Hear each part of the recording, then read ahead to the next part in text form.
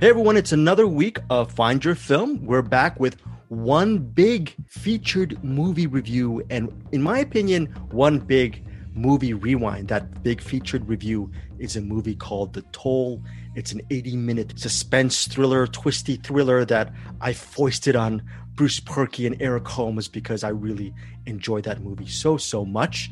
And the other big movie we're reviewing, I suppose in depth this week, because I glanced over it last week, is Happily, the film directed by Ben David Grabinski, a fellow Walter Hill fan of, we love Walter Hill and Streets of Fire. By the way, Eric Holmes, I still haven't, Eric Holmes this week is called Eric Hausu, Hauso. Speaking of Hausu, I'm going to out you in a second. Watch. Oh, I can't. I was about to sneeze. Hausu Eric, I'm going to actually not half spoil it. Eric was actually showing. Can you show the, just for the video, what the image, the night, that looks so scary. Bruce Perky, are you scared by that Criterion image, or is that just another day at the office for you, Koko-Di? I've seen Hausu, so I'm kind of scared, but in a very, very odd way. But I am jealous of the DVD and the Blu-ray. Yes, I'd like to have that. Thank you. Oh, you would like to have that. So if you had the coins, you would purchase yourself a copy of, I guess, Hausu or Hausu. Hausu. So yeah, how do you not know Hausu? I've never heard of it. Thank you, Eric Holmes, for bringing some extra value. That's going to be one of the films that Eric Holmes recommends this week. Bruce Perky, Koko-Da, is that your weekly amount of gibberish that you're going to throw down on our podcast, Bruce Perky? What's going on with that? That's a Perky Day. So just so you're pronouncing it correctly. Okay, how dare you? How dare you correct? Are you gonna take up for me, Eric Holmes? He's correcting me already. What should he be correcting me here? Okay. I didn't know how to pronounce it, and now I do. So a lot of mispronunciations. House. Is it house or Koko-Da? Obla-di, life goes on. No singing, please. Being corrected is always good, because now you know how to do the thing properly. Wait, Eric, I got to correct you on that. I mean, being corrected is not good. You have to correct.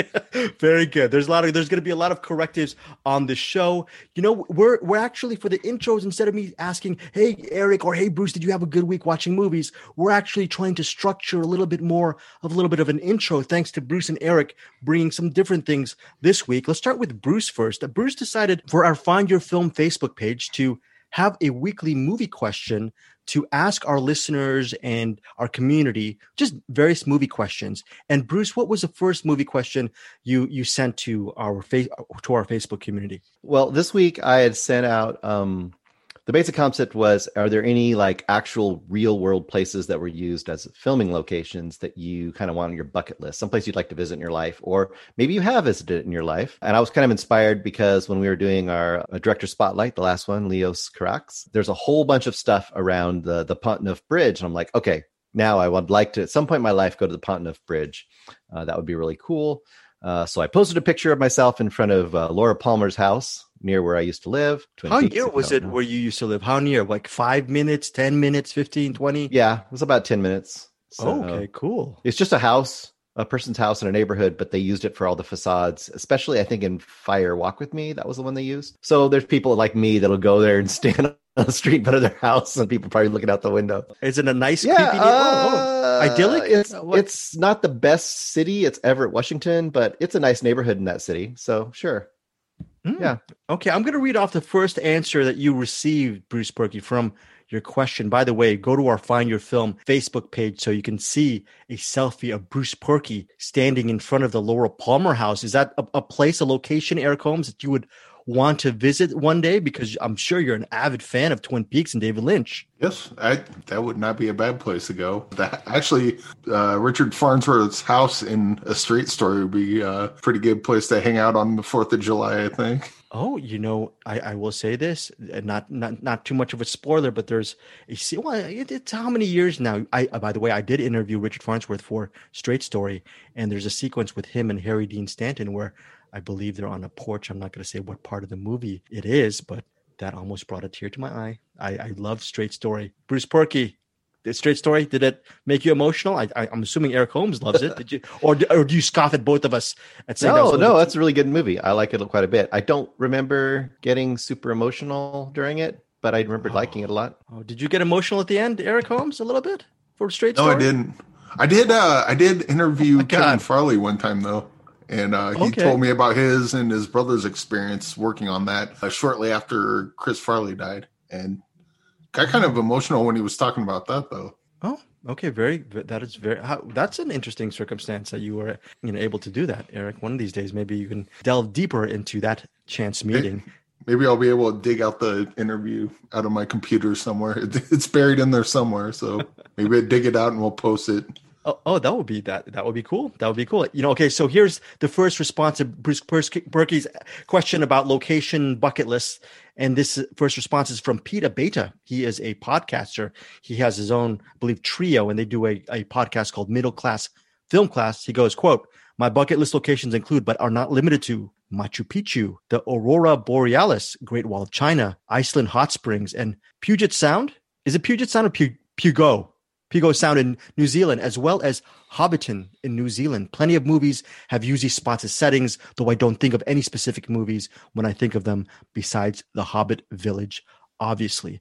The only location, Bruce and Eric, the only location I used to live near, a wonderful location, this place called, I don't know if either of you have heard it. For 9.5 years, I lived in downtown Los Angeles. I would just take it was called a funicular. It was like a little train car thing from my apartment. I lived high on the hill. I would take it from my apartment, the little funicular. I'd go down to the Grand Central Market, cross the Grand Central Market, and enter this area called the Bradbury Building. The Bradbury Building it's a beautiful Art Deco building. You go inside that building, and it's a location for Blade Runner, location for the Mike Nichols film Wolf. And also, I guess for maybe Gen Xers, Gen Yers, or Millennium people, it's the ending sequence in, what is it? How many days of summer? Is it 500 Days of Summer? Is that it? 500 Days of Summer? Yeah, that's when Joseph Gordon-Levitt meets, what is her name? Minka Kelly at the end of that movie. So it's called the Bradbury Building. Very, very beautiful. And the other locations I want to check out is obviously whatever locations Vertigo was shot. I went to the actual Mission where where James Stewart is climbing up the stairs and huffing and puffing and wheezing, trying to save Kim Novak, which, spoiler alert, doesn't really happen. You must have gone to Fort Point too, right? I believe so. You know what? No, I went to the Mission. So actually, the actual Spire thing, I did not go. Eric, Bruce is correcting me this whole episode. What's going on here? Are you going to help me on this? He's correcting my memories. He's trying to help you. Okay. Correction is helping. That's voice of reason. Bruce, what else did you get from the community? A few of our friends, Matt Stillman, who I disappointed with my review of, what was that movie called? Something, someplace, somewhere. One of these days, the big revenge is Eric Holmes is going to watch it one day, and he's going to say, he's got to count to Monte Cristo you, and he's going to say how awesome Somewhere is one of these days. Yeah, I will correct Bruce on how good the Believe me, I've been corrected many times. He said Italy, specifically Rome and Sicily, as seen in Roman Holiday and L'Avventura. So, yeah. L'Avventura, wonderful movie. I believe it stars Monica Vitti. Have any of you guys seen that Italian film L'Avventura? It's a very frustrating film, but it's a movie fraught with symbolism. Very good movie, actually. Yes, Bruce. It's on my list, but I have not seen it. No, maybe I'll have to add that to my list. So, Joseph Bridges.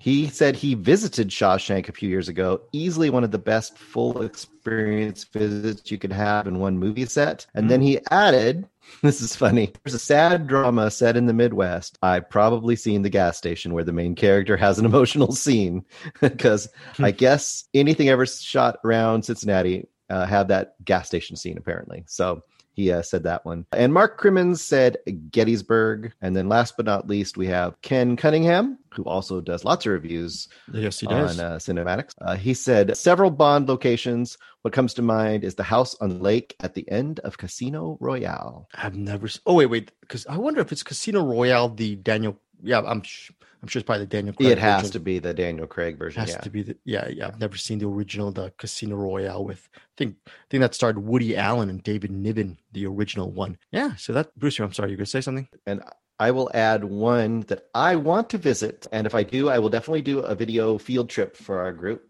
And that is, I live probably 4 or 5 hours from the waterfall that is in Deliverance. Ooh, and nice. I want to go to that. That'd be great. Go with, you know what, Bruce? Go with a bunch of suburbanites and make a weekend of it. That'd be really nice. See what happens. Just a bow and arrow. That's all I need. Bow and arrow and a canoe. I'm good. I think the three of us should go there. And I mean, what's the worst that could happen, right? All right. Yeah. What's the worst? Yeah, what's the worst going to happen? Yeah. Who is the plumpest? Whoever's the plumpest, watch out. I'm going to lose some weight beforehand because I might be in trouble as well. You know, Eric, I'm sure you're safe, but yeah, sure. I'd love to wake up in the middle of the night in chills. That would be really, really nice to visit that location. Now, speaking of locations, we're gonna hit one final location before we get to our main review of the week, and that is Colorado Springs. Eric Holmes, you might not have a movie location for us regarding Colorado Springs, but you have something of import. Tell us what it is. Well, wait, are we talking about the movie locations or the location, a specific location in Colorado Springs? What lies in Colorado Springs? Maybe 2 cards that you may have on your person. All right. Well, I got 2 cards right here, 2 more gift cards. As you may recall, we had 2 people win them, and we. What does the card say? What does the card say? They're Entertainmart gift cards. 2 $20 Entertainmart gift cards, and we're gonna start this up again. So if you've left a review on the iTunes, or what was the other one? Well, you know what? I think what you guys can do is if you leave a review on iTunes, that'd be great. Or you can like us on our Find Your Film Facebook page. If you've done one or the other, you get 1 entry. If you do both of them, you'll get 2 entries. So that'll be cool. Yeah. The only thing I'd ask, just to make it easier, just be sure to email me at hamslime@gmail.com. Once you've done that, that just makes it easier for me to find you if you've won. Very good. And because there was a couple, there's like reviews. Some of the reviews like have the people's names on it, and I'm like, okay, I know who that is. I know how to get a hold of them. Some of the names have odd names on it or nicknames or whatever, and sure. I don't know who you are. But if you email me, and then I got your email address, I can get your mailing address, and that just makes it a lot easier. And these cards are $20 a piece. Yep. And how do they do you mail them the cards? How does that work once they win? Once we announce the winners, you're gonna announce the winners next for our next episode next week. Yeah. So the last winners, Chad Wilfong, I mailed his to him, and then Jeffrey Basson actually took a picture and then sent it to him, and that worked too. So I guess either one. Whichever one you prefer. And then once you get the card, or you win the gift card and you buy something, maybe we have you on the show, as we will next week, I believe, and maybe we have you on the show to review whatever spoils you got from the Entertainmart. Be it a movie, maybe you picked up a cool album, maybe you picked up a book or video game, whatever it is. You come on Find Your Film and tell us what you got and tell us what you thought of it. And that sounds good. That would be quite fun, I think. That'll be quite fun. Jeffrey Basson is going to be joining us next week. He's going to review his DVD copy of the Criterion Collection film directed by Terrence Malick, Days of Heaven. So I've never seen Days of Heaven. Bruce and Eric have seen it. I think Bruce probably a long while back. I'm assuming Bruce, right? Yeah. So we're going to rewatch Days of Heaven. We're going to talk about it with Jeff Basson, or is it Basson or Basin? I don't know. But listeners, Basson? He corrected us and told us we were correct in our first. Basson. Okay, Jeffrey Basson. Yeah. We're going to talk Malick and Days of Heaven. Hopefully we get to talk about the late Linda Mance, who I believe has a big role in that movie. Richard Gere's in it, I believe, as well. And I think Sam Shepard. I don't know. But I know that those 2, Gere and Mance, are in it. Now, if you're like me and you're antisocial and all you want is that $20 cool card cash to actually call Colorado Springs, give them the number, and then have them send you free stuff, and not go on Find Your Film and review the movie with us and spend time with me or Bruce or Eric, I totally understand. If you win the $20 and you don't want to go on with us and just keep it and just say, hey, by the way, thanks guys. See you later. I'm gonna buy my Shawshank Redemption Blu-ray with the $20. See you guys later. That's fine too. So either way you want to do it. If you win it, and you do whatever you want. But good job. I was saying thank you for correcting me. Yes, coming on the show is not a prerequisite if you don't want to, but I just thought it'd be something fun to do if you wanted to. Can I correct you in saying that I was not correcting you? I'm no Bruce Perky. I was just adding an extra option. Don't call me don't. No, Bruce Perky, you should be smiling. Okay, good. Thank good. I'm just going to say that I'm correct. That's all I'm going to say that. You know what? Judge and jury. That's the final word on the correct theme of this episode. I can't wait till we get to the movie rewind. But first, let's get to the main film for this episode. This movie is called The Toll, Toll, in theaters, on demand, on digital, March 26th. It's called, here's a synopsis. It's a supernatural terror and suspense thriller. And it centers on this woman. She's coming home from a plane trip. She's tired. I think she calls some kind of Uber driver, and all she wants to do is go home. And you know what? The driver is a little bit of a chatty bleeping Kathy. He's a little bit of an annoying dude. And all she wants to do is sleep on the way home to, I believe, her father. And what happens is it doesn't end up properly. The car ends up in the middle of the forest, and this woman and this annoying driver have to band together and get out of this nightmarish, desolate forest. It's filled with trees. The car's broken down. And unfortunately, it's not just the creatures that go bump in the night. There might be some kind of supernatural element or elements in the near horizon that might threaten both their lives. So that is The Toll. It's written and directed by Michael Nader, and playing the woman is Jordan Hayes, and the man, the annoying driver, is Max Toplin. What's interesting about this movie is, well, again, I love it because it's only 80 minutes and it's tightly packed. Jordan Hayes and Max Toplin, they're also the producers of The Toll, and this is a DIY indie project. I actually pretty much fell in love with it. I requested interviews as soon as I saw it. I thought it was a nice B thriller with some really interesting elements that, without giving too much away, I hope the toll isn't just paid with this film. I hope there are more some kind of, I would love to see more versions of The Toll within this universe down the road. Bruce Perky, am I getting way ahead of myself? Did I overshoot the mark? Am I highly overpraising this movie? What is your take on The Toll? No, I mean, I think it's good. I would recommend it. Probably a lighter recommend than you, but I think it's good. It's solid. I think you kind of undersell, for me, what's the strength of this movie. The supernatural stuff is okay. It's kind of like the situation, I guess. But I actually was much more interested in and enjoying the dynamic between the woman and the driver. Yeah. Because I thought they did a really good job of setting up both kind of the way it really set up the situation where, like, a woman alone in a car with this guy is automatically having to deal with the BS that guys can throw at a woman. And it's uncomfortable. She's a little nervous. Is he creeping on her? Maybe he is creeping on her. And he has that awkward energy that fuels that. And then just to add the, isolated environment, and then all of a sudden they're stuck out in the middle of nowhere. And then all of a sudden things get a little weird. And then she rightly is like, well, maybe this guy is setting this up to get me in an even more compromised situation. So I thought that tension, that back and forth between the two was the strength of this movie. And as it got into more and more kind of a little more traditional supernatural kind of stuff, it was okay, but that stuff wasn't as interesting to me as the first stuff. Very good. Very good point. I totally did oversell that. And their chemistry, it's ultimately a two-hander in many ways. And there are some scary moments, but right, there's a lot of stuff that's brimming under the surface about, it's not just a supernatural thriller. There are the whole male and female dynamic, the issues of trust. And then you also wonder if the guy, maybe he could be innocent. Maybe he's just an awkward, like you were saying, Bruce, he might just be an awkward guy who just is misunderstood. And I think the director, Nader, plays it pretty well. Our emotions shift with these two characters, possibly throughout the narrative. I thought that was very, very well done. Eric Holmes, your take on The Toll, your thoughts on it overall. This movie was a really good Silent Hill movie. And it wasn't a Silent Hill movie. It was like that close to being like a little more production value and some weirdness. This could have been like a really good Silent Hill story. I just like that it was contained. The movie kind of knew what it, it had a lot of focus to it. Even when it kind of went off the rails towards the end, it was still made sense with I won't finish that sentence if I give too many spoilers, but it was just to Bruce's point with the driver and the woman, we kind of get a good idea of what the driver's like, but she doesn't know. But we also get a good idea of what she thinks the driver's like.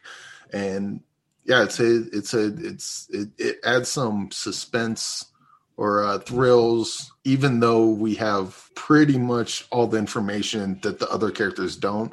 It's still easy to get empathize with them. It's like, oh, I know you're wrong, but I totally see where you're coming from. Yeah. And there's a lot of that. The bits with the supernatural stuff, it starts off kind of creepy, and then it becomes less so. And it does that, and that's why I kind of compare this to Silent Hill, because Silent Hill is kind of, when you play the game, the creepy things are creepy at first until you realize that's not the point. In this movie, I think goes a little deeper into just scary monster chasing me. The monster is more trying to attack you psychologically as opposed to attack you physically, although maybe it'll do that. But yeah, this was it. And it packed all that in such a tiny focused package that I don't know why you wouldn't give this movie a shot unless you just absolutely hate horror movies. This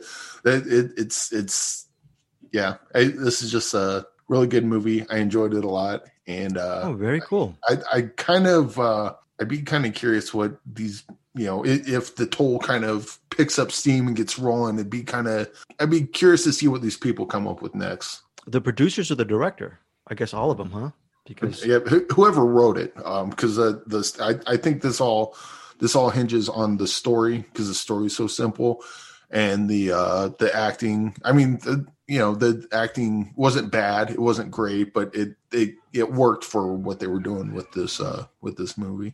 All right, so that's all. Solid recommend from you, Eric. Solid recommend from you, Bruce. Yeah, solid.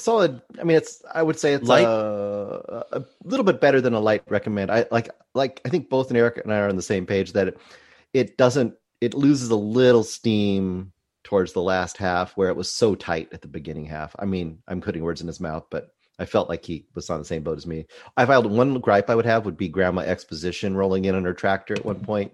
I mean, it kind of happens. That. That was cute. That was good. I will correct you on that. No. Oh yes, love it. I completely hear what you're saying about Grandma Exposition, and you're not wrong. But I mean, it's. I just think you could have had a roll in, and you could have had them find out the stuff in a little bit different way than her just. I guess where I'm disagreeing is I actually like her, maybe the actor, or I liked her character. So if she just wants to roll in every 5 minutes, go, all right, now here's where we are in this story, blah, blah, blah. I'm like, I'm cool with it. She should have almost been like the old man in like a Friday the 13th movie where they meet her earlier and it's like, where are you? Oh, you aren't rolling into those woods, are you? Don't go in there, kids. I would have loved there's a part where she sticks her hand out and they don't do the thing. I kind of wanted to see them do the thing. I'll leave it at that. I don't know if I don't think it's a spoiler, but just in case it is. And there's one little. Go ahead. Go ahead. I was gonna say there's one little twist at the end too. I just wish it would have had a slight different twist to it. It was very small, very minor, and we won't talk about it because it's a big spoiler to talk about that. But I mean, I think overall we all agree it's solid little indie thriller horror mystery, and you could do a lot worse than this. It's not bad. Okay, so that is again The Toll in theaters on demand, and yes, Eric Holmes on digital. You March 26th. You know what? You want to know what would have made this movie tight? All the weirdness at the end. Have the guy that wrote and directed Seder write all the weird Silent Hill shit at the end. Then this movie would have been a 10 out of 10. Well, you know what? While you were talking, Eric, I was thinking about a great double feature would be The Toll and Seder. Just smash them together because they both have different. They travel sort of a similar territory, but they treat the material within a different sense. And I thought that Bruce, I was just going to say you could watch 3 of these and instead of one Snyder cut. Okay. All right. Yeah. So you know what? I'm not going to defend that because I'd never got a link during that week, and I'm still throwing that little hissy fit. A lot of people in our Cinematics Facebook group praised the living heck out of the Snyder Cut. Before we get to the movie rewind, I know the only person out of us three who's made any kind of headway on the Snyderverse, the Snyder Cut, was Eric Holmes. Eric, how far did you get into this 4-hour film? Did your opinions of what your expectations, were they upended, or did you say, well, I saw it, it was predictable and I didn't like it? What was your take on what you saw of the Snyder Cut? No, it was fine. I liked it. Is that a joke? I felt exactly with the Snyder Cut. To me, was just a longer version of the original one, and I like that one too. Like that, it wasn't like, oh my god, so much better, or it wasn't like, oh, this is a piece of shit. It was like, it's a superheroes beating each other up. I think it goes the first 2 hours drags a lot. I mean, so much character development in this. It's just they slathered character development all over this place, and the first 2 hours are like, this was an assembly cut, is what it was. When you're making a movie, you get all the footage and you just vomit it all onto the editing bay, and then you start trimming it down.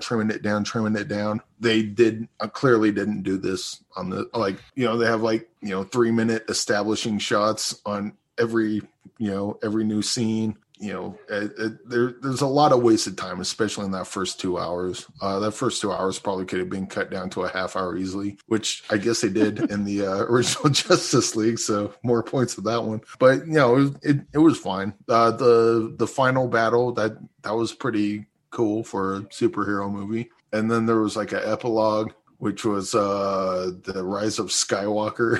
It was just fan service on top of fan service. I'm like, but my guess is that the Zack Snyder's Justice League, I'm guessing he's just like, fuck it, I'm just gonna throw everything in there, which is fine. But I probably would have trimmed it down a bit.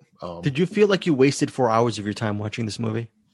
No, and I think I'm not being fair to the movie, because I did pause it, go do stuff, and then come back, and then watch some more of it. And those first 2 hours, I was pretty well tuned out. It wasn't until the last half where it kind of started picking up for me. But yeah, I mean, let me ask a different question. If you could watch 3 90-minute indie movies that you've never seen before, that. If you could watch Cherry or this Snyder Cut again, which would you see? Which would you watch? Probably Cherry again. Fair. Yeah. I would say watch Cherry again, and not ever having seen the Snyder Cut. There you go. I would say I do you guys know what I think of Endgame, which I don't think very highly of that movie at all. But I would say this one's better than Endgame, but I wouldn't put it above Batman and Robin. That's a terrible example because I'm the only one who likes Batman and Robin. I wouldn't put it above Dark Knight or Iron Man 3 or even Infinity War. As much as I hate Endgame, I love Infinity War. So I would watch those before. I don't think I would watch this one again. It was just, I watched it once, and it was entertaining, especially during the last half, and got it. Okay. I don't need to watch it again to break things down. I think I got it on the first run. I'll eventually get to it. Bruce, you're not going to ever get to it, probably. Nah, too many other movies. If it's just streaming on TV for free, and I might drop in and drop out, but I'm not going to sit down for 4 hours and some odd minutes to watch this movie. Wow. Unless it's in the box. No, actually, if you put this in the box, I will refuse it. Would you watch a 4-hour movie directed by Andrei Tarkovsky? That's pushing it too. I mean, honestly, 2.5, 3 hours is about where most movies should be. I did go to the theater and watch the full-length extended Das Boot. Oh, fair. 5 hours, I think. That was fine, right? But it was also a miniseries that had originally aired that way, and they just presented it on screen as a movie. So. Okay, anyway, and it had U-boats and Nazis and stuff. So I think if you're going to have a 4-hour movie, you should probably earn the runtime. there's nothing inherently wrong about it. Like I've seen TV series that go on long and they're fine. Though I love Newsroom. I'd watch that front to back, if I didn't have to work for, maybe over a weekend or something. But I like the characters. I like the stories they present. With Justice League, it's like, it's fine. But I'm sure the people that love these characters and love these type of movies, they could probably go for an 8-hour version of this movie. Yeah, I'm a Snyder guy. And more power to them. It's just not my cup of tea. But hey, if you want to give me a 8-hour version of Wolf of Wall Street, I am all in. Very fair enough. To each his or her own. That said, our big rewind this week is Happily. I saw it last week. Ran the interview with Ben David Grabinski on our previous episode. This time, no interview for Happily, just Bruce and Eric's take on this movie. The story's about a quote unquote happily married couple played by Carrie Bechet and Joel McHale. They are the subject of envy by their fellow either married or committed couples / friends.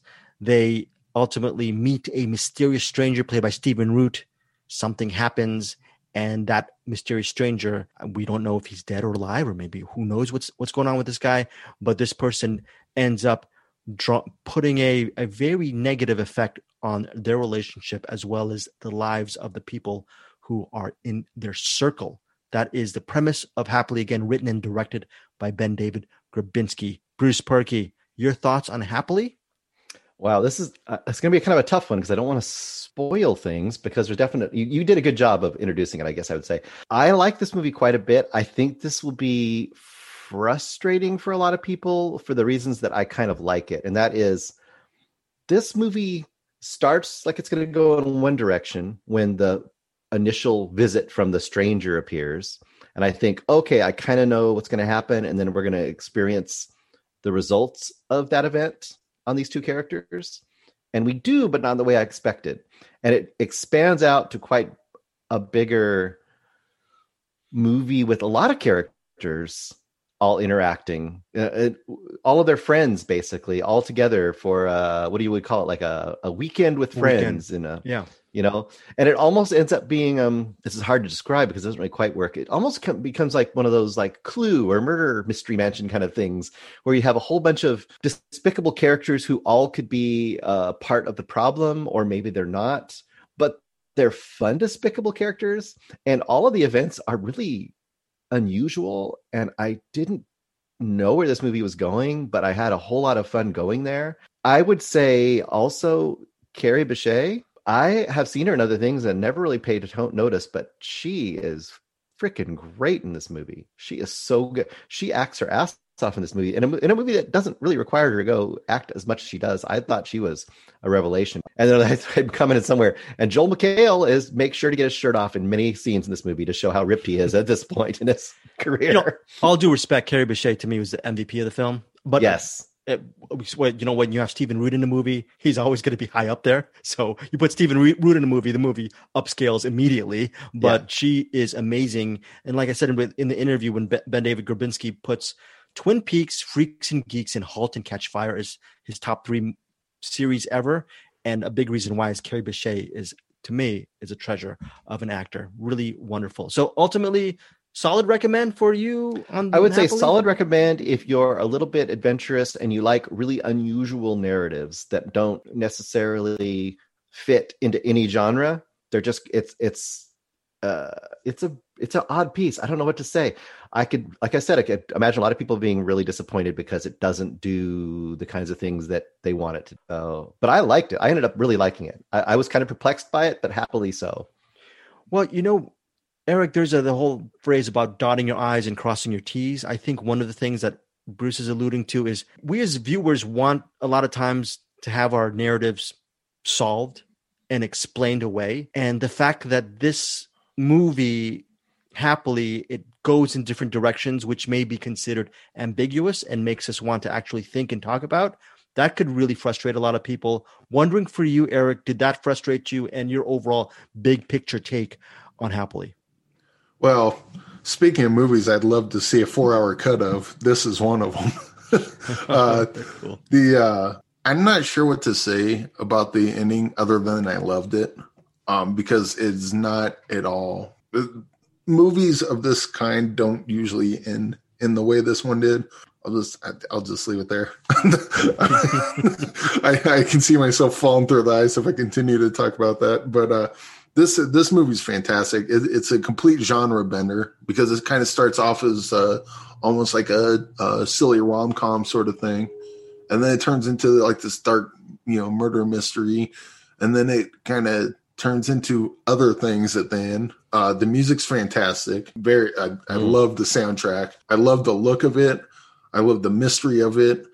I love where the movie ended and where it went. And yeah, to your point, I think it will frustrate some people, but I think this is a good example of a movie. You just gotta just give yourself into it. Just let it be itself, and then maybe give yourself into happily, and you won't leave very happily, but maybe you will. And I think if you spend less time trying to figure out the movie or try to put yourself into it and just kind of let it wash over you, I think you're going to get a lot out of it, especially the ending. Because I wish we could talk about the ending. I love the ending so much of this one. And there's several endings. Like there's an ending with Gretel. I'm just going to say that. There's an ending with Gretel. I was like, well, what the fuck did that come from?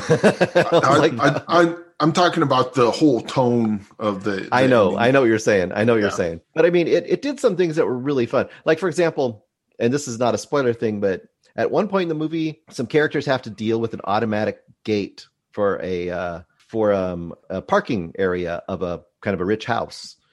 And they set that up the whole movie that something's going to go on with that gate. But when it happens in a weird spot in the movie, you're like, this is going to happen. We're going to do this now. And I kind of loved it. I loved what they ended up doing with that gate at that point in the movie. And there's a lot of scenes like that. There's a scene where, once again, to be really vague, there's a scene where something happens to a character at night that might be done by somebody else that's going to reveal who's doing what.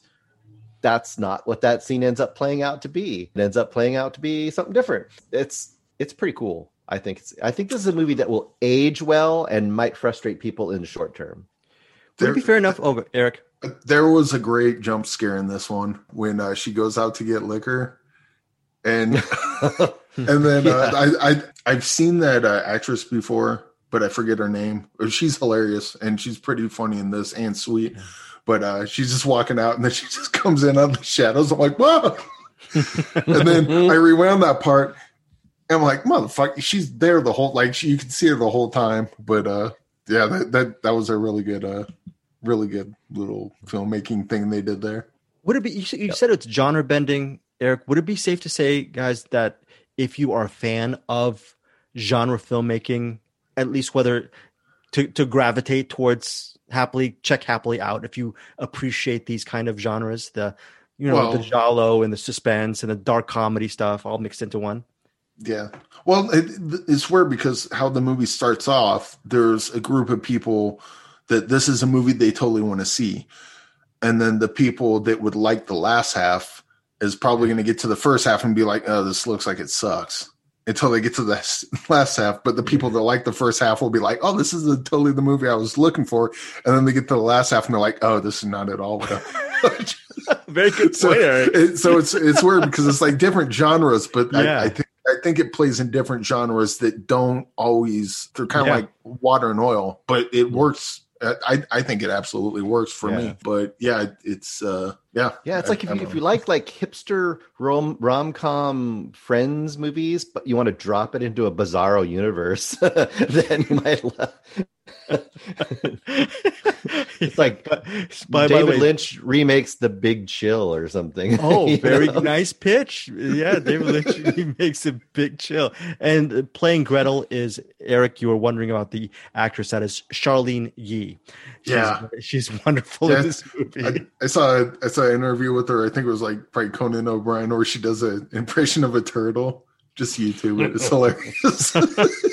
She should have her own movies, just deadpan it for 2 hours. I would watch a 4-hour cut of Charlene Yee just deadpanning it as it may be like a private eye working in LA, just going around town. That sounds like a good movie to me, man. So anyways, that is Happily. It's now, I believe, in theaters, on digital, so you can get it. I'm going to look where it's at. But guys, so solid recommend for yes. Yeah. Okay, cool. So that is Happily. I believe it's not in theaters by now, but it's probably on demand and on digital as well. Okay, so that is that. I will get back to the specifics of that. Eric Holmes, you have a very quick rewind, and that is a movie that Bruce Perky, I believe, either covered last week or a couple weeks ago. Spontaneous. Bruce was very high on that. And do you concur with Bruce Perky regarding his high recommendation of Spontaneous? I do. I actually watched this right after Happily, and it made for a wonderful double feature. It's kind of similar in that it's got, it seems like a light young adult rom-com sort of thing, but it's also like a gross gory horror movie, but it's also has like kind of a social message along with it, of live in the now, man. It's got, I guess with Spontaneous, the only thing I didn't like is that the characters were a little too hip, if that makes sense. They start bringing out like older movies. I'm like, there's no fucking way a 15-year-old. Oh, come on, Eric. When you were 15, I'm sure, Bruce, when you were 15, you knew your films. Come on. I'm sure you knew your films. Yeah. Were you hip? Were you hip? Eric? Come on. That's old man talk, Eric Holmes. I know 80s movies when I was young because I was in the 80s when I was young. Fair enough. But I think when the characters start getting a little hip with the movie references, that feels more like the writer than it does the characters. This is like that scene in Rafifi. I'm like, you didn't see Rafifi. Well, I know. And again, I apologize, Eric. I still haven't seen Rafifi, although my mother has, and I'm sure Bruce has. Bruce Perky still hasn't seen it either. So we apologize. I've seen it. Oh, you've seen it. Okay, and I'm not a hipster. So yeah, but I will get. And they didn't even bring up Rafifi. It was the only thing that popped in my head. They did bring up E.T. at one point, and I could see like that. If they're going to make an ET reference, that totally makes sense. But yeah. Anyway, I'm getting off on a tangent. There's a thing that happens, and I saw it coming from the moment I saw the character introduce. And I'm like, okay. Oh my God, I know what's going to happen. I know what's going to happen to this character. I know exactly where this is going, and this is not a slight on the movie at all. Because I think it kind of telegraphs it, maybe, or at least to me it seemed to, because it wasn't that, haha, I know the ending of your movie long before I get to the end of your movie. I'm so smart. This is more like, oh no, this thing's going to happen.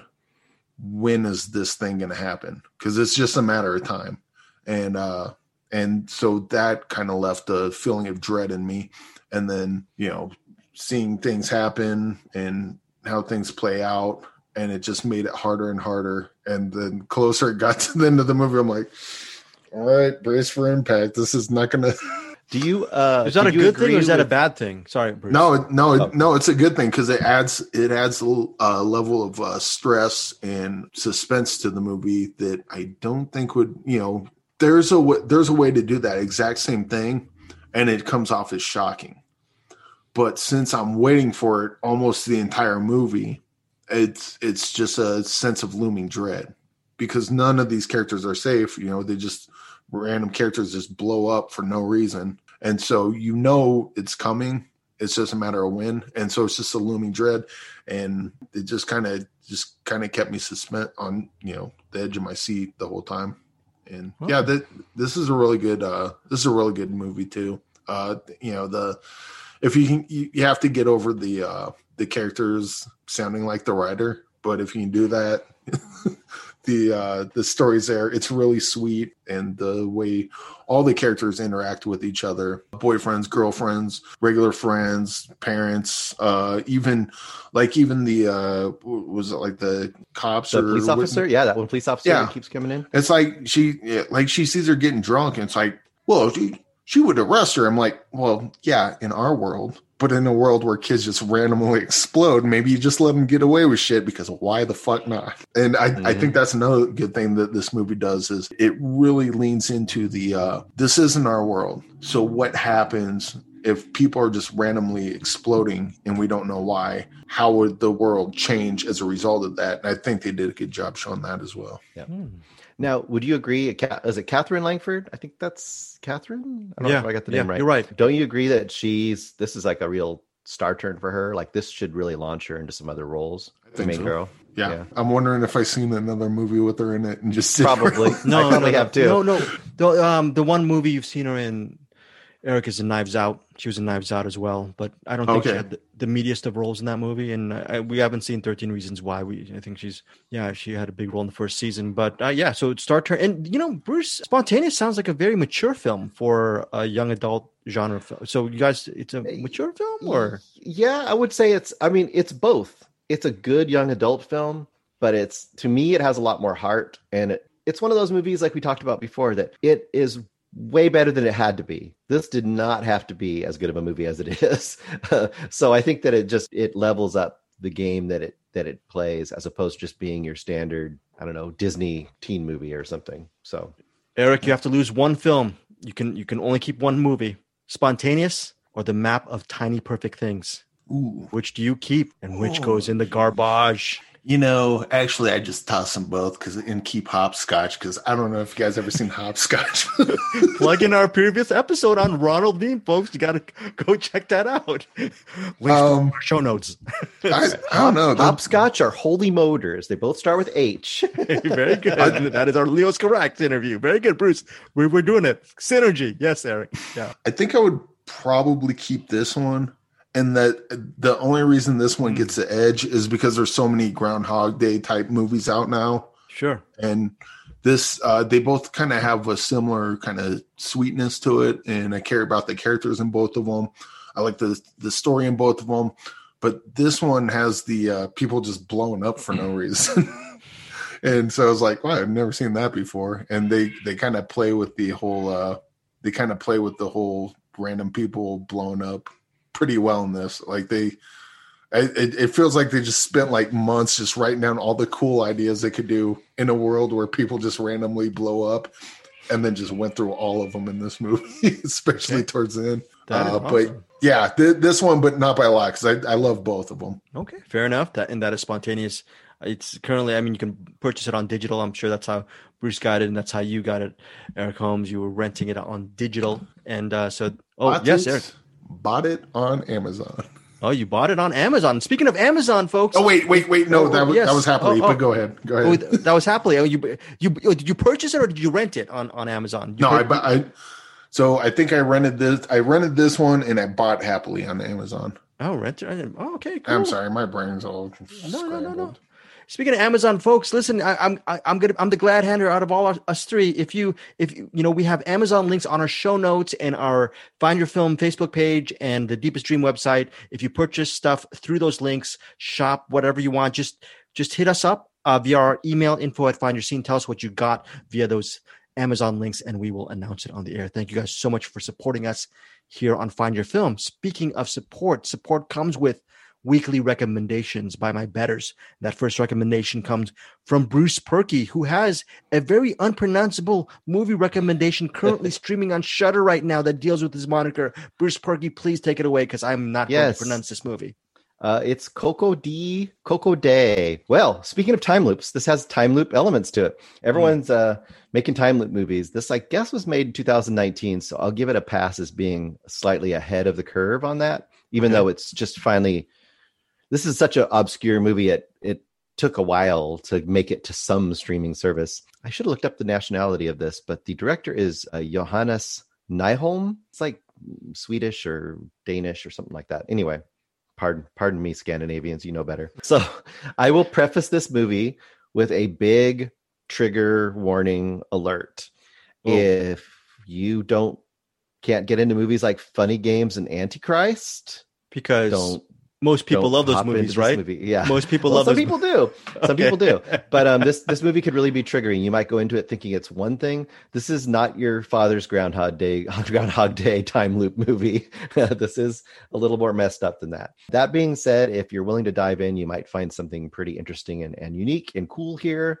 The basic concept is you have a mother and a father and their child, and they're all out on vacation somewhere. They all have been face painted. They've got like rabbit ears and they're having a good old time. It's like a country fair or something. They're next to all these other people that are reveling.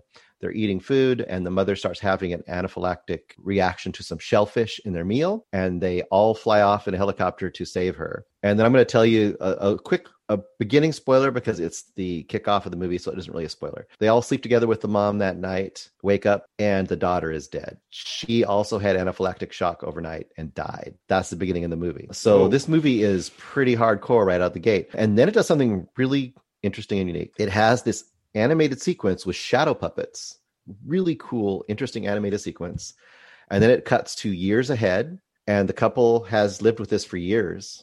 And they're going off to kind of try to reconnect by going camping together. And they go camp together. They wake up in the morning. The mom says, not mom anymore, but the mom says, I have to go to the bathroom. I'll be right back. I'm going to leave the tent. She leaves the tent, and these three people approach her from the woods. A strange, like carnivore barker kind of looking guy that's older, a really large hulking figure carrying a dead dog, and a tall woman with really crazy hair. They look like circus performers or something. They come walking out of the woods, and the one guy is singing this song, Koko-Di, Koko-Da. It's like this little nursery rhyme. And they happen to match exactly the characters that were on the daughter's music box on the day she died. And so it begins. And it's very twisted, very weird, disturbing, but really interesting and cool. That is it. And just, did it scare the bleep out of you, or you just love the way the story I was don't told? think this is much scary as it is. It starts out disturbing and it ends up more cathartic if you stay with it. Because it's much more to do with kind of the nightmare of living with this interminable grief, this never-ending grief. But it's embodied in this really strange and nightmarish experience they have in this time loop and how that kind of plays out. It's a really weird and unique movie. Wow. So do you think a lot of people are missing out by judging, I guess I was going to say a music box by its cover, by judging it on a surface level?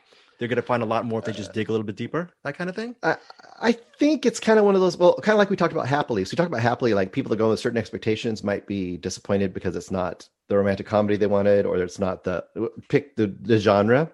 This is kind of similar. Like horror fans might go into this and say, this is just artsy bullshit, and I don't like it because it doesn't do anything. And people that go in and see this Koko-Di, Koko-Da, it kind of has this kind of swirling picture on the poster, and it looks kind of like it might be almost Alice in Wonderland kind of a fantasy, will be very disappointed when they get this really dark, triggering, like horrific drama. But I think the people who stick with it, who are in, like, that's why I listed things like Antichrist and Funny Games.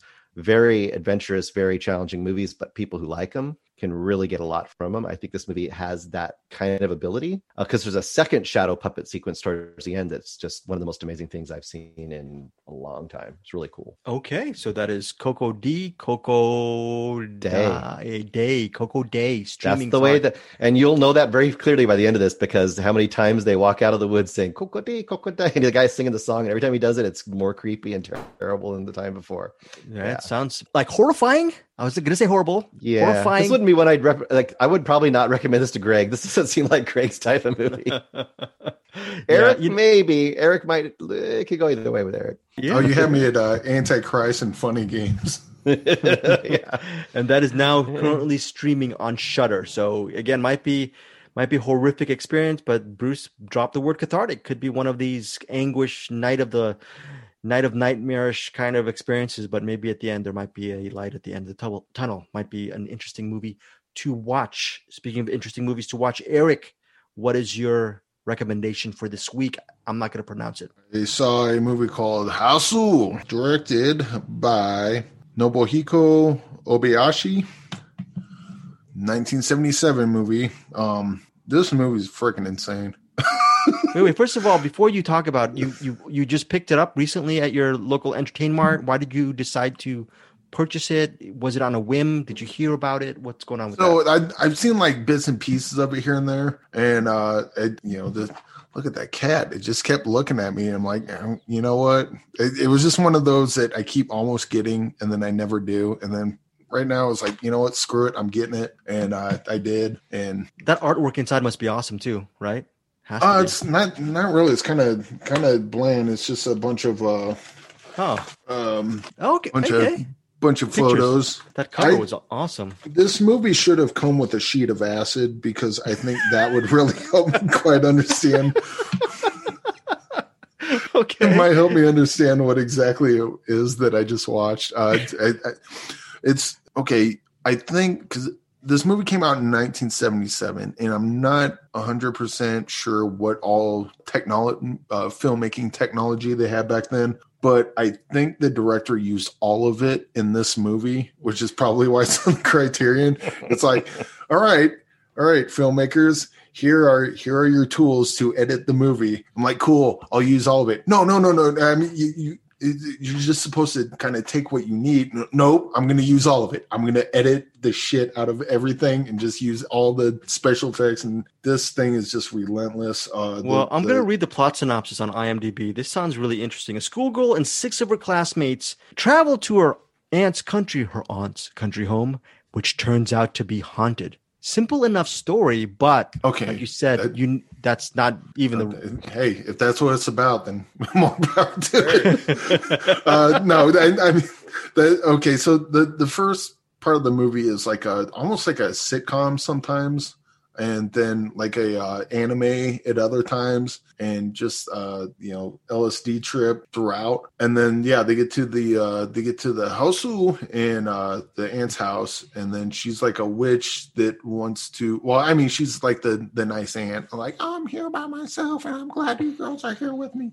And the girls' names are like Gorgeous, Karate, and Professor, or no, Kung Fu, and Prof, and like that. They're all character or what? Not caricatures. Their names are what they are, like their type. They're like characteristics or something. Someone on IMDb gave Prof because I'm the smart girl. You can tell because I'm wearing glasses. I'm the fat girl. I'm the funny one. You can tell because I'm always eating. I'm Gorgeous because I'm the pretty girl, and you can tell because I'm so pretty. I'm reading on IMDb. Please isolate all that. So someone gave this movie 10 out of 10, but he or she said, could just be as easily be a 1. It's hard to tell. Yeah, that's pretty accurate. This is not for most people. The only people that describes me, not for most people. Is it a 10 or a 1 for you, Bruce? Oh, I love this movie. This movie is just outright ridiculously bonkers and a unique, one-of-a-kind thing. Oh, yeah. Okay. The only people I would recommend this to are the people that are listening to this review going, that could be interesting. If you're that kind of moviegoer where you're like, I don't care what I see, and you're looking for weird, this is it. Like, and so you liked it, Eric. You're just looking out for other people. You're looking out for other people. Okay. And I was absolutely baffled by it for sure. I didn't hardly understand any of it, but I'm watching it going, dude, this is a thing that happened. It just kept happening. And I really need to take shrooms and watch this again. That could be bad though. It could be. I think it's kind of like how it doesn't really work this way, but they say like if you're drunk, if you keep drinking, you'll eventually drink yourself sober. I think if I take enough LSD and then watch it, I'll get over that hump. And then I'll trip myself out sober, and house will make complete sense. I'm like, I understand everything the filmmaker was going for in this movie. That's so interesting. Yeah, this movie is almost undescribable. I could say that for people who don't know if they want to go into it or not, you can watch clips and you'll get an idea of it. And it won't spoil anything, although it'll spoil the surprise of that thing happening in the middle of the movie. Because there's a scene with a piano that's incredible, obviously. There's a scene with a well that I won't describe. And there's a scene at the end with cats and stuff. And oh gosh. I mean, this is another one that you really can't spoil though, because everything's a non sequitur. Like I was thinking how you're describing it like every editing technique. I could also describe it like like if you took a really artistic, interested, weird, obsessed teenager's like art notebook and just brought it to life, like all their sketches and stuff, and it just had it all happen. It's almost like that too, like just ideas. Just so coherence has nothing. Coherence is not even a part. No, there's no. House left coherence at the door. Wait, no. Coherence has no home in this here universe. Okay, so that is absolutely interesting. And if you want to check out, like, if you're into weird stuff, and you're like, or maybe you're like, you know what, fuck it, I want to, this is a fuck it movie. Just fuck it, I'm gonna watch it, and then just see what happens. Just let it take you, and don't bother trying to understand it, because I don't think you could. This is the movie that I could imagine being on in like a party, and you just have it playing, and everyone would just be having the party doing whatever, and then all of a sudden they'd be like, "What the fuck it? What's happening over there?" You know what? This is actually perfect on the back of the Criterion. It describes it as an episode of Scooby-Doo as directed by Mario Bava. That's perfect. Very awesome. That is very awesome. I might have been. I think I'm sold on the movie Scooby-Doo and Bava. Scooby-Doo as a kid, and now thanks to you guys, I'm really into Mario Bava. That is Hausu. I'm assuming it's available. Well, it's available at Criterion Collection, physical media. Check it out. We are closing our show with our What's in the Box. Bruce Perky? Yes. What do you got? What do you got here? I had to do an audible because I originally had Baby Blood suggested by Andrew Dykstra. I couldn't get it. It was only available on Canopy. You couldn't rent it anywhere. I couldn't. You had to have Canopy, or you couldn't watch it. And I was like, well, I don't have Canopy, so I can't watch it. So I messaged Andrew and I said, hey, is there anything else you want me to do? I'll pick it if you can get back to me in time. He didn't get back to me in time.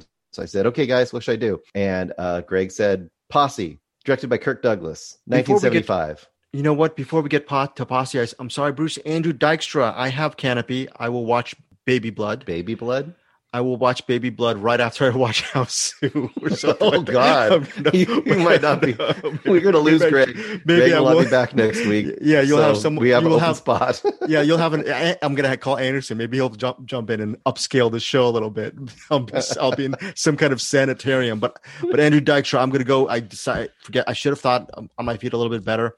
Canopy, I will check it. I will check out Baby Blood next week for, I guess, a dual What's in the Box. Dual What's in the Box. This is gonna be good. Yeah, that'll be good. Okay, so Posse, and I before you get into Posse, Bruce, that was just something that was right off my noggin, because I know how much Eric Holmes loves Kirk Douglas, and if I dangled that Kirk Douglas fruit, he would definitely take chomp. Oh, it worked. It worked. I'm so glad it wasn't a mousetrap, because I would have been dead right now. Yeah, you were chomping and champing at the bit. So Bruce, tell us about Posse. Right. So Posse, 1975. It is on Amazon Prime, or other places too, but if you want to see it, it's easy on Amazon Prime. Directed by Kirk Douglas, starring Kirk Douglas as Sheriff Howard Nightingale. And so this is an odd movie, but a really cool movie, but we're going to talk about it. Anyway. Thank you. I'm so glad you said that. So it starts out, and it starts out with basically with a bunch of bandits they're in a barn. And they've got they've got a bunch of money. They're sitting there. They've obviously got away with it from the railroad, and they're sleeping for the night, and they're changing guards. Like the guard will come in, wake up somebody, send another guard out, and then the other guy will go to sleep just to make sure no one comes to attack them or take back the money they've stolen. This gang of bad guys is led by Jack Strawhorn, played by Bruce Dern. We love Bruce Dern.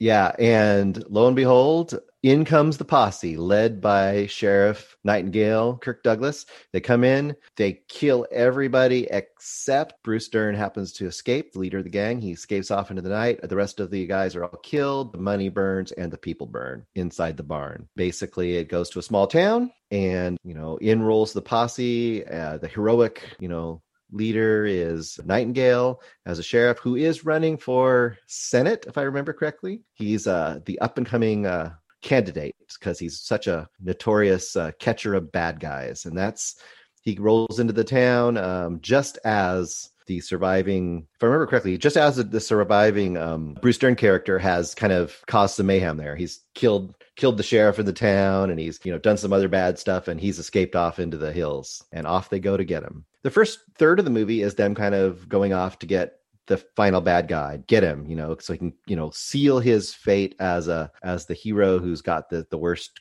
criminals in Texas. And that part is okay. It's pretty traditional, going off. You get the bad guy. There's a shootout in the hills.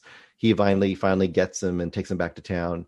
And they won't say too much more after that. Also, though, I'll say that the movie makes a very interesting turn and becomes something very different than what I thought it was going to be, refreshingly so. And the last 2/3 of this movie are excellent, kind of revisionist Western. I think they call this one of the first post-Watergate Westerns, which makes sense when you watch this movie, how it kind of plays out. But the way that our heroic characters' paths progress in the final 2/3 of this movie, I thought was really interesting, really refreshing, and surprising to me. I really liked it. I thought it was a good movie. Wow, very good, very good. Yeah, I was surprised at Posse because I was when we talk about Kirk Douglas in a Western, I'm thinking guns a blazing. I'm gonna have fun because I'm thinking Last Train from Gun Hill. If you haven't seen that, Eric Holmes, you need to see that. That's a great movie with him and Anthony Quinn. But Kirk Douglas in a Western, turn your brain off, have a good time, some good storytelling, but it would still be in that same pocket of bad guy, good guy. Maybe there's a damsel in distress. There's a shootout. End of story. But Posse to me was a different thing, and it really threw me for a loop. And Eric Holmes, since within the last year, you've been, out of all three of us, you've been really watching your share of Kirk Douglas, and you've actually been really analyzing some of his work, and you've loved it. I was so excited for you to see it because this is a different side of Kirk Douglas, and you've been seeing a lot of this stuff. Did this movie surprise you, or maybe not because you've seen so many of his work over the last year? Actually, when I first started watching this, I was like, oh, this looks Anderson often talks about Antoine Fuqua didn't direct Training Day. It was actually Denzel Washington. And I was watching this and I'm like, Kirk Douglas, every movie I've seen, and this one's no exception. This is another, as far as I'm concerned, of the movies I've seen so far, his filmography is perfect. Still waiting to find the bad one. This is not it. But I'm watching it going, you know what? I wonder if Kirk Douglas actually directed some of these.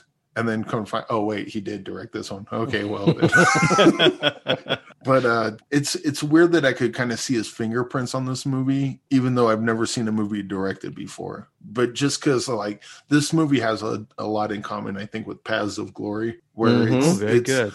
Because this they catch Bruce Dern halfway through the movie, and this can't be a movie with Bruce Dern in it, rotting away. Not even halfway. It's 30 minutes into it. Yeah. And so I'm like, well, what else is there? And then the rest of the movie happens. I'm like, oh, okay. And so just in Kirk Douglas fashion, it starts as one thing and it's not quite the movie you think it is going in. It just kind of becomes, and much like Paths of Glory, where it starts off as a war movie, then becomes a courtroom drama, then it becomes a prison movie. This movie kind of takes different turns and becomes different movies as it goes on. I mean, the whole thing's a Western, but this movie's fantastic. I love this one.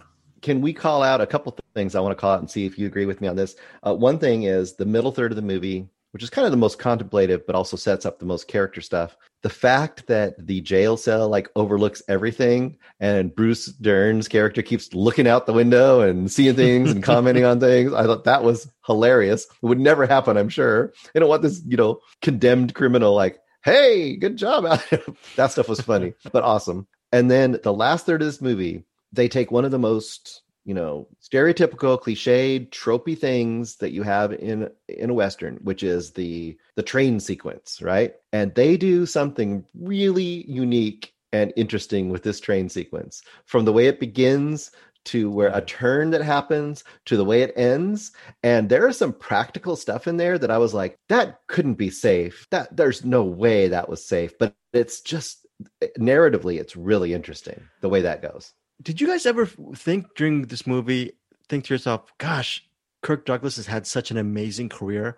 I wish he directed more, because I loved where he went with the story. Obviously, there's a whole big subplot situation that we're not touching just so you guys can enjoy Posse. Yeah. But I will say this, if you've ever seen a Kirk Douglas movie, the one thing that I think, I don't know, Eric, I'm going to put words into your mouth, okay, regarding Kirk Douglas. The thing about Kirk Douglas is he is an A-list actor, but within every role, within most of the roles I've seen him, there's always a surprise element within the characters he plays. I don't know whether that was part of his mantra for most of his work, but there is a very surprise element regarding the character of Howard Nightingale. A credit to all of us. We're going to pat ourselves on the back. We're not going to tell you what that character development is, but I will tell you this: there's not too many A-list people would cast themselves in the role of Howard Nightingale. Yes. And I thought that was a brave move by Kirk Douglas, and also Bruce Dern, who usually steals the show in most of the movies he's in. You have an iconic guy like Kirk Douglas saying, "Hey, Bruce, this is your movie, man. Just take it and run with it." That's not a spoiler, but that's something. Eric, were you kind of surprised that he just did all of these things? And no, he kind of does that in his other movies, like Ace in the Hole. You know, he wasn't the hero in that. I mean, he was the protagonist, but he was definitely a piece of shit. I guess in Paths of Glory, he was more the good guy in that. Like he didn't really delve into it. But he's had roles where, you know, his character is kind of on the fence morally, you know, anti-heroes, if you will. And he didn't always need to take the spotlight as well. So it seems very on brand with his, at least the movies I've seen. I think he's just interested in interesting characters doing cool things, or not air quote cool things, but interesting characters in interesting situations. And this movie is no different. We're talking about genre benders, Bruce, with Happily, right? Some people who are purists, maybe to a certain kind of cinema, might be disappointed after the first half and vice versa. Do you think some diehard Western fans will be turned off by Posse or not? Because, you know what I'm saying? Because, like, for example, my mom, she's a diehard West. She loves Douglas, but I'm just worried about, maybe she might see, like you said, it's revisionist. There are things would say that this would probably, based on the generation. So I think that people who are Westerns fans, if they know that this is the 70s Western, they'll probably go like, oh, I don't like 70 Westerns because they're all the Wild Bunch and they're all like taking the West and changing it up. So they would probably know. They would probably know they like it or don't like it just based on the era that it came out. They might be a little thrown off because of Kirk Douglas's involvement. They might think like, well, he's iconic dude, so maybe he's kind of back to traditional role. But even something like the Cowboys, Bruce Dern, even the Cowboys, which is pretty damn traditional, it's got it's got John Wayne and all that stuff. Even it does some of that stuff too. So it's I think that unless you're just a brand new Western fan, you probably won't be surprised by it. You'll either already know or won't know that you like it. That's what I would say. Well, Eric, I don't know if I'm going to tell a story one more time, but one of my all-time favorite interviews is Bruce Dern. I had a one-on-one with him. I wish I still had the tape years ago. I think we did this. I think he was in this movie called Secondhand Lions. I think I interviewed him for that movie. That was close to 20 years ago. I had not seen, there's 20 years worth of experience I have now watching Bruce Dern movies. I would have, if I knew what I knew then, I would have been very intimidated. Nicest guy in the world. We talked for maybe 20 minutes for the actual interview. I accompany him down to the E Entertainment parking lot because I was working at the E building back then, and just saying goodbye to him and just accompanying him. And I said, hey, nice to meet you. See you later. That's how I would do it. That's how I've done it thousands of times with other people. He decides to keep on talking his ear off. And we just start, I think we talk about sports, another 20 minutes in the parking lot, just for the heck of it.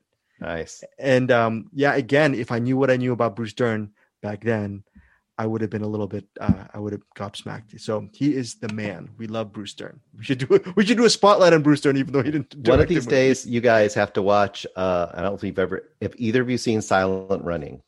I have to see that. That's the one. Silent Running. That's an Eric Holmes film, right? You know, I can't 100% vouch for it because it's been so long since I've seen it, but I remember it being a really interesting, weird sci-fi movie from the early 70s, mid 70s, with Bruce Dern as almost a solo role in that movie.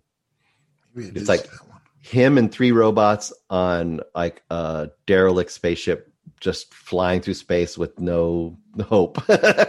And it's such a weird movie. You know what? One of these days, if we ever do a director spotlight, I'm going to do it. Maybe who knows, down the road, maybe I'll do a director spotlight on Michael Ritchie. And one of the movies I will pick is Smile, starring Bruce Dern. That's an amazing film. Okay, before we get to Yes, sir. I just wanted to say one last thing about Posse. This movie was so good, it totally got my posse wet. Okay, I'm gonna leave that in because we're an explicit show, and I'm just gonna plead the fifth. Posse. I have no idea what you guys are talking about. You guys are both E's. I'm a G-rated Greg. So that was a funny joke, sir. Thank you so much. Posse, by the way, currently streaming on Amazon Prime Video as Eric Holmes still laughs. I am going to forgive you for that because you were such a Kirk Douglas fan. You get high marks from me. Bruce Perky, what is your you got to shuffle the box and I'm shuffling it. Shuffling it as Eric continues to laugh at the double entendres that are being brought up. I was just thinking of how tight Posse was. My finger is in the box right now. My fingers are in the box. Okay. Wow. We went off the rails. I am moving them around. What's in the box? What's in the fucking box? All right, let's see what I got. Very good, Eric. All right, let's see here if I can unravel it. It's Bruce is continuing. This could be really perfect. This is going to be great. Okay, so we're going to have a double Andrew Dykstra What's in the Box next week because his other choice is Rain from 2001. Rain, R-A-I-N from 2001. Yeah. Andrew Dykstra coming up with coming with the heat, but coming with the obscure stuff. Gotta love it. Baby Blood, which I'm gonna watch, and then Rain. Who knows? Maybe you tell. I might check it out. I don't know. Maybe I don't even know if I got it written down right. I'm Rain. I can't read my own Andrew Dykstra. Where did your movie taste come from, man? That is amazing. That is maybe I'm not even got it written down right. Rain? You got to hit him up. If it's Rain, I'll look it up. Rain 2000 RAN. Maybe I can't read my own. Is it Ringu? What? No, it's not Ringu. On Amazon. Is it? Okay. Well, Eric Holmes. Maybe on. Never mind. That brought me to a DVD. Okay. So, well, it might be Rain. We'll find out. We'll find out. So Rain, Ring. Bruce Perky will find out. And then the Entertainment Mart. Remember, folks. Yes. Eric Holmes just reminded me again. By the way, Eric Holmes, how did you get those 2 extra gift cards? Did you talk to the people over at Entertainment Mart? Did you have the powwow for them to give you 2 more cards? How did that meeting, behind the curtain turn out? What happened? I know people do things. That's all we gotta say about that. Very good. It's people who do things. Anyways, I don't have a good little tough guy act. I can't do that very well. So, but anyways, that's Entertainment Mart over in Colorado Springs. That is our latest giveaway. We will announce the 2 winners of those cool cards, $20 gift cards, next on next week's episode. Again, email Eric Holmes at hamslime@gmail.com. Tell him what you did. Did you like our Facebook page? Did you leave a comment for our podcast? You can do one or the other, and you can get 1 entry. If you do both, you'll get 2 entries. All right, that is it. Bruce Perky, you want to say anything before we get out of here? Howsu. Come to watch Howsu.